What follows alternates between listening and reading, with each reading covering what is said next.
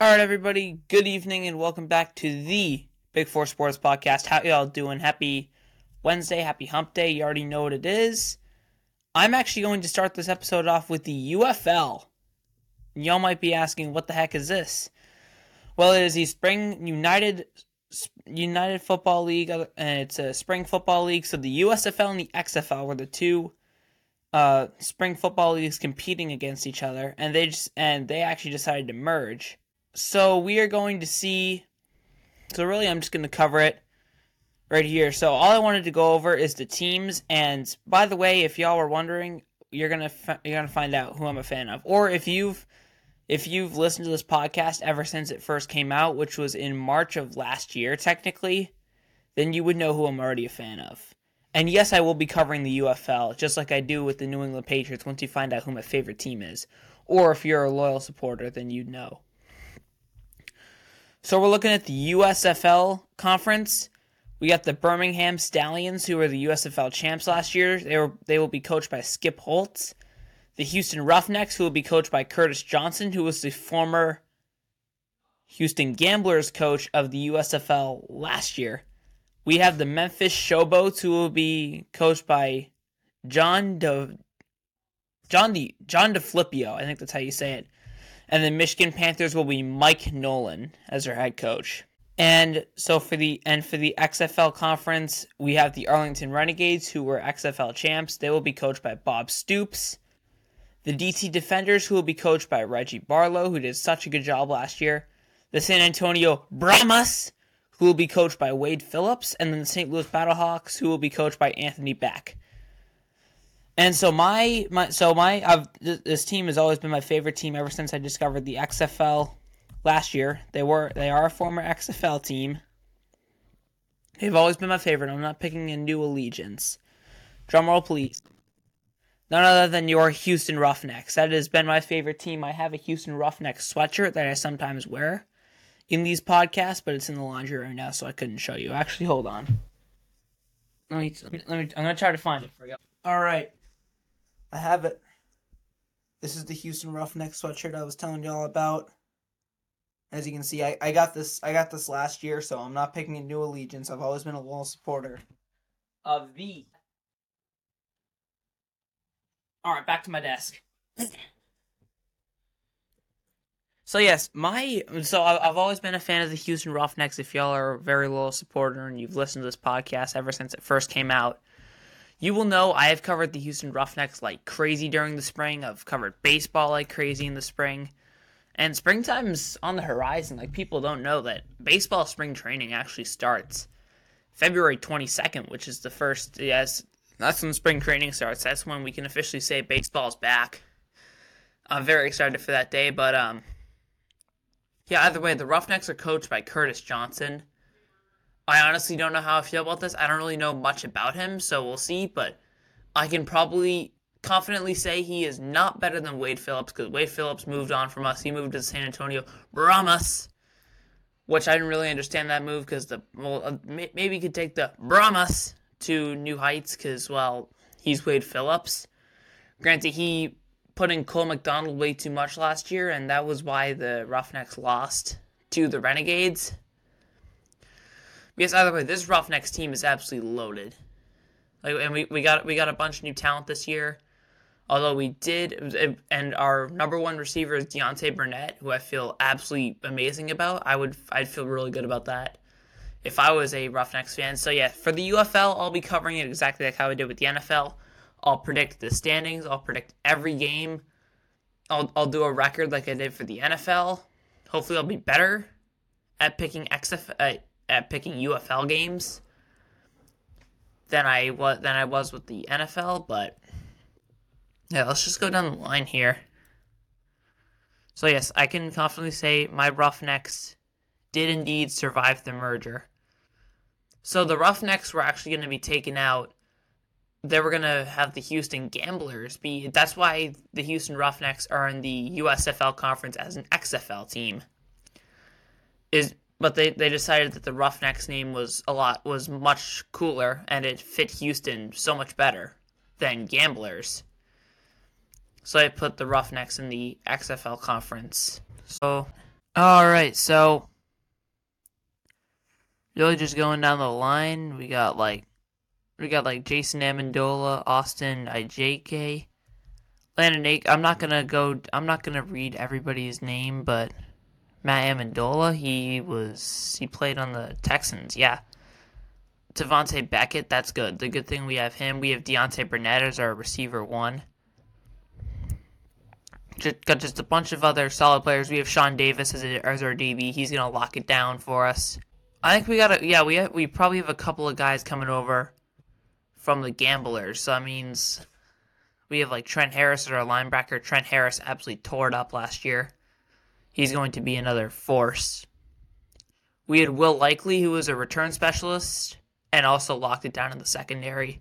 Hey, really just kind of going down the line here. I'm just looking through their roster just to see like who we have this year.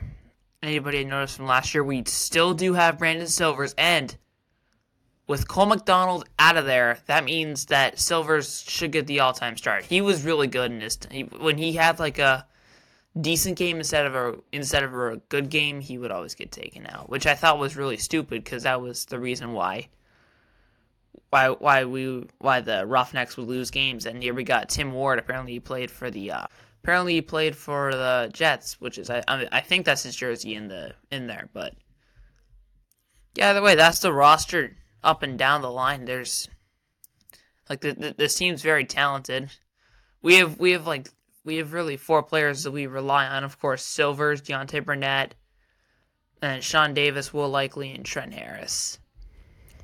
So yeah, I feel good about this team. I think we'll probably have another 7-3 season like we did last year, which seems about accurate. But I'll see as the schedules come out. We'll see what happens. There's a lot more talent, so.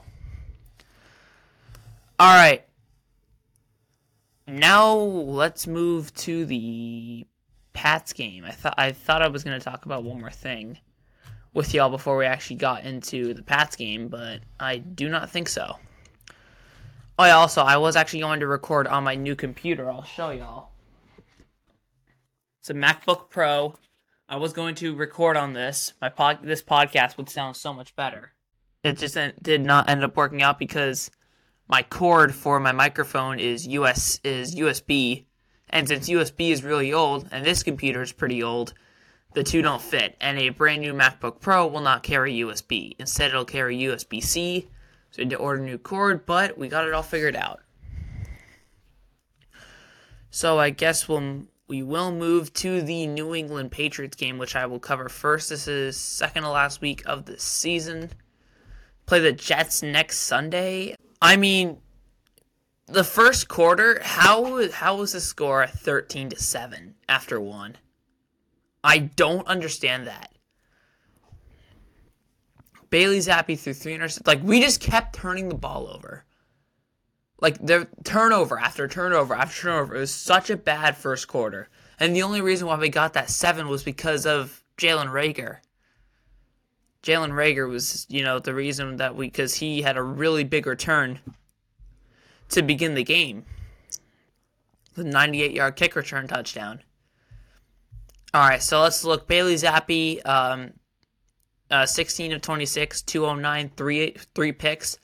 2 of these picks were his fault. One of them wasn't. One of them got tipped up way high in the air, and then Ed Oliver made a great play. He made a one-hand snag to corral the football.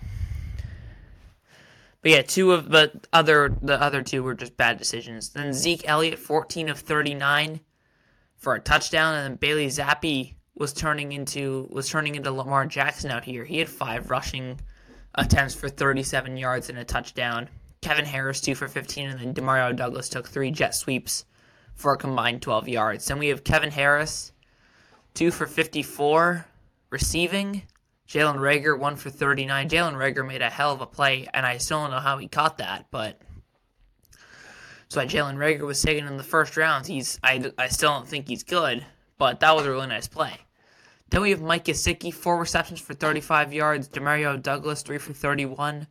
Tyquan Thornton, 3 for 24. Devontae Parker, 1 for 15. And Pharaoh Brown, 1 for 5, and I think he might have fumbled on it. Yeah, he would have had another reception if he didn't fumble. Or that might have been his reception that he fumbled. Then Zeke Elliott went for 6. All right, here we go. Kyle Duggar, 7 tackles. Juwan Bentley, 5 tackles. And really just going down the line, Dietrich Wise had a sack. And then Alex Austin makes a heck of a play coming from one side of the field to the other as Josh Allen fires a deep ball and makes a diving play to come up with the interception. That was a great play by Alex Austin. That was a power play. So yeah, Chad Ryland continues to struggle. It's just his rookie year. Like you gotta cut him some slack. It's also just kind of a different experience, like kicking in the places that he's kicked, like Highmark Stadium, or Mile High Field, or like Empower Field at Mile High. Just the really windy places, MetLife, another example. So you really gotta cut our rookie kicker some slack. He has made a game winner this year, but all right, let's go to the Boston Celtics. We will start there as the Celtics play Tuesday, or today at the time of this recording, against OKC. If y'all remember last year when we played OKC, they threw 150 on us. I'm actually going to try to find that game. I'm not going to scroll back. That's going to take forever. This one right here. We lost 150 to 117, and the Thunder were just absolutely horrible. And we lost by 33 to them. I watched actually this whole game, and it was horrible. But new team, new year, new Celtics. Okay, so let's start it off with, where do we leave off? That was Monday. Okay, this one right here. Pistons at the Celtics. Dude, why was this game close? Like, why was this game close? I got scared crapless because of this game. I just thought, oh my god, the Celtics are going to lose to the Pistons. I just thought that the whole time because the Celtics just kept they were down so big at halftime, and I post on my Instagram story at halftime, figure it TF out, which I think y'all that speak only in texting language can figure that out for me. So yeah, either way, Celtics won by 6 in overtime. This game should not have gone to overtime.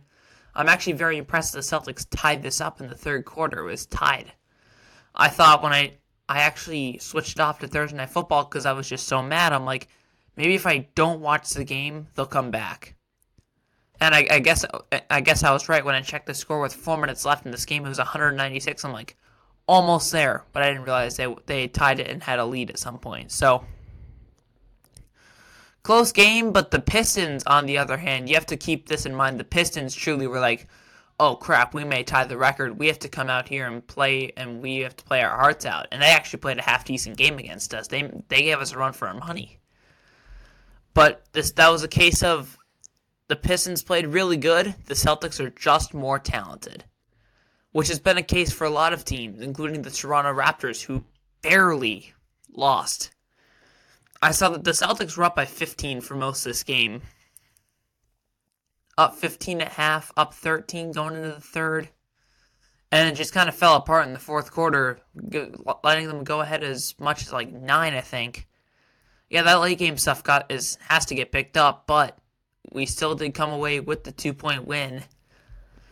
And looking at it all, I mean, Jaylen Brown had a big night going for 31. Just in the first quarter, Jaylen Brown couldn't miss, and for the rest of the game, it just felt like he couldn't miss. Sam Hauser, 9 points. He played 34 minutes. Luke Cornett had 20. Derek White had 21. Drew Holiday had 15. Peyton Pritchard had 9. O'Shea Brissett had 2. Nemes Quita had 6. Mikhail Luke had 5. And then Banton had 2. We played this game without Jason Tatum. If Jason Tatum plays this game, we probably win by... This game is probably 140 to 118 or 130 to 118. But yes, good win without Jason Tatum. All right, and this was the true. This was just the whole team came together and played. Might have been our best game of the season. Won by 33 over San Antonio.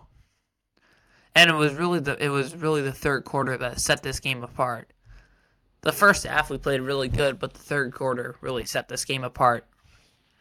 We got Tatum with 25, Al Horford with 7, Porzingis with 14, Jaylen Brown with 24, Derek White with 17, O'Shea Brissett with 4, Sam Hauser with 11, Peyton Pritchard with 9, Luke Cornett with 12, Delonio Banton with 4, Nemes Quita with 5, and then Lamar Stevens with 2. I have to imagine Lamar Stevens played late game, but let's move to the Boston Bruins. All right. Bruins play tonight at 7 against the Columbus Blue Jackets, which is actually right now at the time of this recording. All right, so where do we start? We're going to start right here. Wednesday, December 27th. This game was on TNT. I was still able to watch it because apparently Fubo doesn't carry TNT, so I can't. There's some Bruins games I can't watch. And after this game, I just thought, we're back. Because Charlie Coyle was certainly back. Because he scored 2 goals. DeBrusque and Marchand each had 2 assists. Trent Frederick had 1 assist. Geekie and Lowry both had goals. So I will say Morgan Geekie has stepped up in a big way. He may not have the best sounding last name, but if he's good at hockey, that's good enough. And this game, the Bruins just absolutely came together with a 4-goal second period. We were down 2-0, and I actually switched over, and so we actually decided to. I actually forget what day this is. This was Saturday.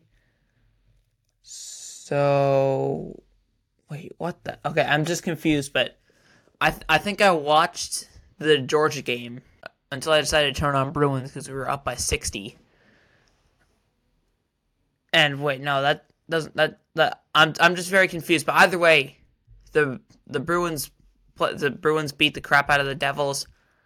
It was 2-0 until the Bruins decided to score 4 in a row in like 10 minutes, and then we scored 1 more in the third, making it a 5-2 win. We came on in the second period, just goal after goal after goal with no resistance. Pastrnak had a goal, and 2 goals actually, and an assist. Charlie Coyle had 2 assists. Jake DeBrusque had a goal and an assist. Marchand had 2 assists. Kiermaier had 2.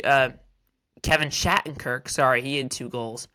Carlo, Geekie, Grzelcyk, and McAvoy each had assists, and that's really how that game ended. All right, here I got a basketball. See if I make it. I did not, but it's fine. Either way, Bruins beat the Devils, and this game, dude, Ben Sherratt deserves to get beat up after just the absolute dirtiness he did. I don't mean that. Yeah, he made a bunch of dirty plays, and Trent Frederick scored 2 goals and an assist, running over Alex Lyon. That was not his fault though, because Alex Lyon went right into Trent Frederick's way as. Well, the rest is history. Trent Frederick had 2 goals and an assist. McAvoy had 3 assists. Lindholm and Pastrnak each had 2 assists. Coyle and DeBrusque both had a goal. Same thing with Pavel Zacha. And that's really how it was. Trent Frederick has really came together. And once he stopped taking those stupid penalties like I do in NHL Be a Pro, Trent Frederick has become a really good player. All right, now we are going to be predicting NFL Week 18, the last week of the season. What the heck? It is already the last week of the season. I don't feel good about that. There's no Thursday night game this week. Oh, that sucks. But what makes up for that completely is the fact that CJ Stroud is going to be on primetime. That's absolutely amazing. I love that they put CJ Stroud in the Saturday night slot. The world needs to see CJ Stroud. But the first game of the week, which is the Saturday at 4:30 p.m. game, will be the Steelers at the Ravens. I'm going to take the Ravens after they just completely mollywop the crap out of the Miami Dolphins. Granted, the Miami Dolphins lost Bradley Chubb, but that does not matter. The game was already over by then. Give me Baltimore, even though I do think the Steelers will make this a very close game. But I do think that the Ravens are just a far more superior team. Up next, we have the Texans at the Colts. CJ Stroud, first ever primetime appearance. I will take him in a win over the Colts. And this game truly decides who makes it in the postseason as the AFC South winner. I don't know about Jacksonville, but I think it might be it's a three-way tie. So that means that if the Texans win and the Jags win the division. But if Texans win and the Jags lose, then Texans make it in. And if the Colts win and So if the Jags win, they're in, and they win the division. I'm going to take Houston though over Indy. In Indy, I just feel good about that pick. Up next, we have Jacksonville at Tennessee. Jacksonville has to win this game. This feels like a must-win for Jacksonville because if they win this, they're in. And we move on to the Vikings at the Lions. Vikings are most likely out of it. They just got absolutely mollywopped by Green Bay, and Jaren Hall got benched, which I don't think was really his fault. His defense couldn't get him a stop. But yes, I'm going to take the Detroit Lions in this one over the Minnesota Vikings, and the Lions just continue to get good seeding. I think they actually might make a 2 seed if they win this game. Up next, we have the Falcons at the Saints. New Orleans put up a really good game against Tampa. But I'm actually going to... Just kidding. I'm still going to take the New Orleans Saints, even though I don't feel good about it. Because it's a division game, and Saints and Falcons could truly go either way. No matter how talented or less talented one team is, it's always going to be a close game. But give me New Orleans. Up next, we have the Jets at the Pats. I actually think most people might be taking the Pats here. I'm going to take the Pats, but yeah. So the Pats have just owned the Jets. They've won 15 straight against them, and the Pats might sweep the Jets again. Would that truly be a surprise? They've swept them 8 straight years. Up next, we have the Bucks at the Panthers. Dude, watch Tampa Bay lose. But I think they need the Saints to lose, and the Bucks need to win. I have them winning, and the Panthers don't get the number 1 pick because they got fleeced by Chicago. Next, we have the Browns at the Bengals. I'm going to take the Browns because I just think the Bengals are out of it. I just think that their strong run comes to an end. They'll finish 8-9, and with Joe Burrow this pretty much season, they still finish 8-9, which is actually quite impressive. Because Joe Burrow has really like a 3-WAR. Wins above replacement, you know. So yeah, like Joe Burrow probably adds like 3 wins to that team. Because Joe Burrow is just that good. Up next, we have the Bears at the Packers. Give me Green Bay, and I think Green Bay ends up locking up the 7 seed, I believe. Yeah, they'd be a 7 seed if they were to win this week. They'd finish 9-8. Yeah, that'd be a 7 or 6 seed. Up next, we have the Cowboys at the Commanders. Y'all do not know what I'm ready for. Y'all do not know what the heck you're gonna hear. So, if y'all remember last year and the year before, the Cowboys finished the season in Washington, and they just got absolutely cooked. Remember that?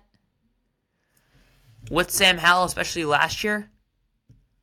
Which is why I actually have the Washington Commanders breaking the streak. Because it's a division game, and Sam Howell at the end of the year against the Cowboys always plays really good. In his debut, he absolutely rocked the Cowboys. Granted, the Cowboys are in the playoffs and all that stuff.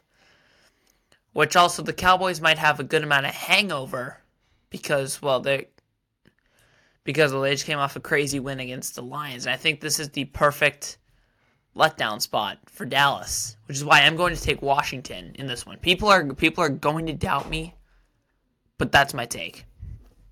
Now let's move to the Broncos at the Raiders. Dude, I just feel like the Raiders always have the Broncos number. And without Russell Wilson playing quarterback, I feel like the Raiders have a much better chance of winning this one. And I have the Raiders winning this one in Las Vegas. So give me Las Vegas. Up next, we have the Eagles at the Giants. Do you remember when this game was close? 34-31 Eagles win. If the Eagles actually lose this, or this game is close, the Eagles are not legit contenders. They are not legitimately contenders. They are frauds. Up next, we have the Seahawks at the Cardinals. Remember when people were saying that the Cardinals weren't going to do anything? They're the weirdest team. They'll go out and lose to crap teams, but they'll beat the Falcons, they'll beat the Cowboys, they'll beat the Eagles. They really do just own the NFC East. But I'm going to take the Seahawks in this one, as we know what happens when the Cardinals beat a really good team, and for the next just couple weeks they just absolutely disappear. Give me Seattle. Up next we have the Rams at the 49ers. I'm going to take San Fran to bounce back over the Los Angeles Rams. I know the Rams have actually clinched a playoff spot, which is very impressive. I don't think anybody saw that coming at the beginning of this year, but I'm going to take San Fran to bounce back over Los Angeles. This is going to be a great game, and it should be America's game of the week, but it's going to be the stupid Cowboys. But give me San Fran. Up next, we have the Chiefs at the Chargers. Chiefs are going to absolutely steamroll. I'm going to take them 33-10 as a score prediction, and the Chargers just continue to fall down the barrel. Thank God y'all are going to have a new coach next year as we move on to the game the game that I'm going to be looking forward to. So if the Bills win this, they win the division, because the Bills, if they have won this game, they will have swept the Dolphins, which means with an equal record, they have the tiebreaker. And if the Dolphins win, well, they have 2 more wins than the Bills, and 2 more wins against the Bills means you win the division.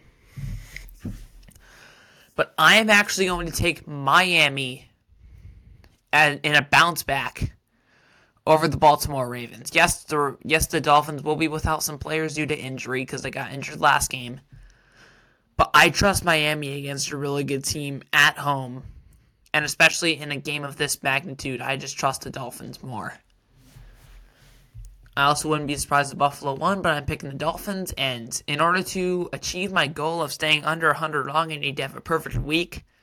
And you and me both know that it's just not going to happen. That's going to do it for this one, everybody. Hope y'all enjoyed it. It was a short one.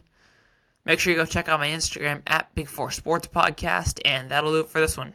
All right. Peace.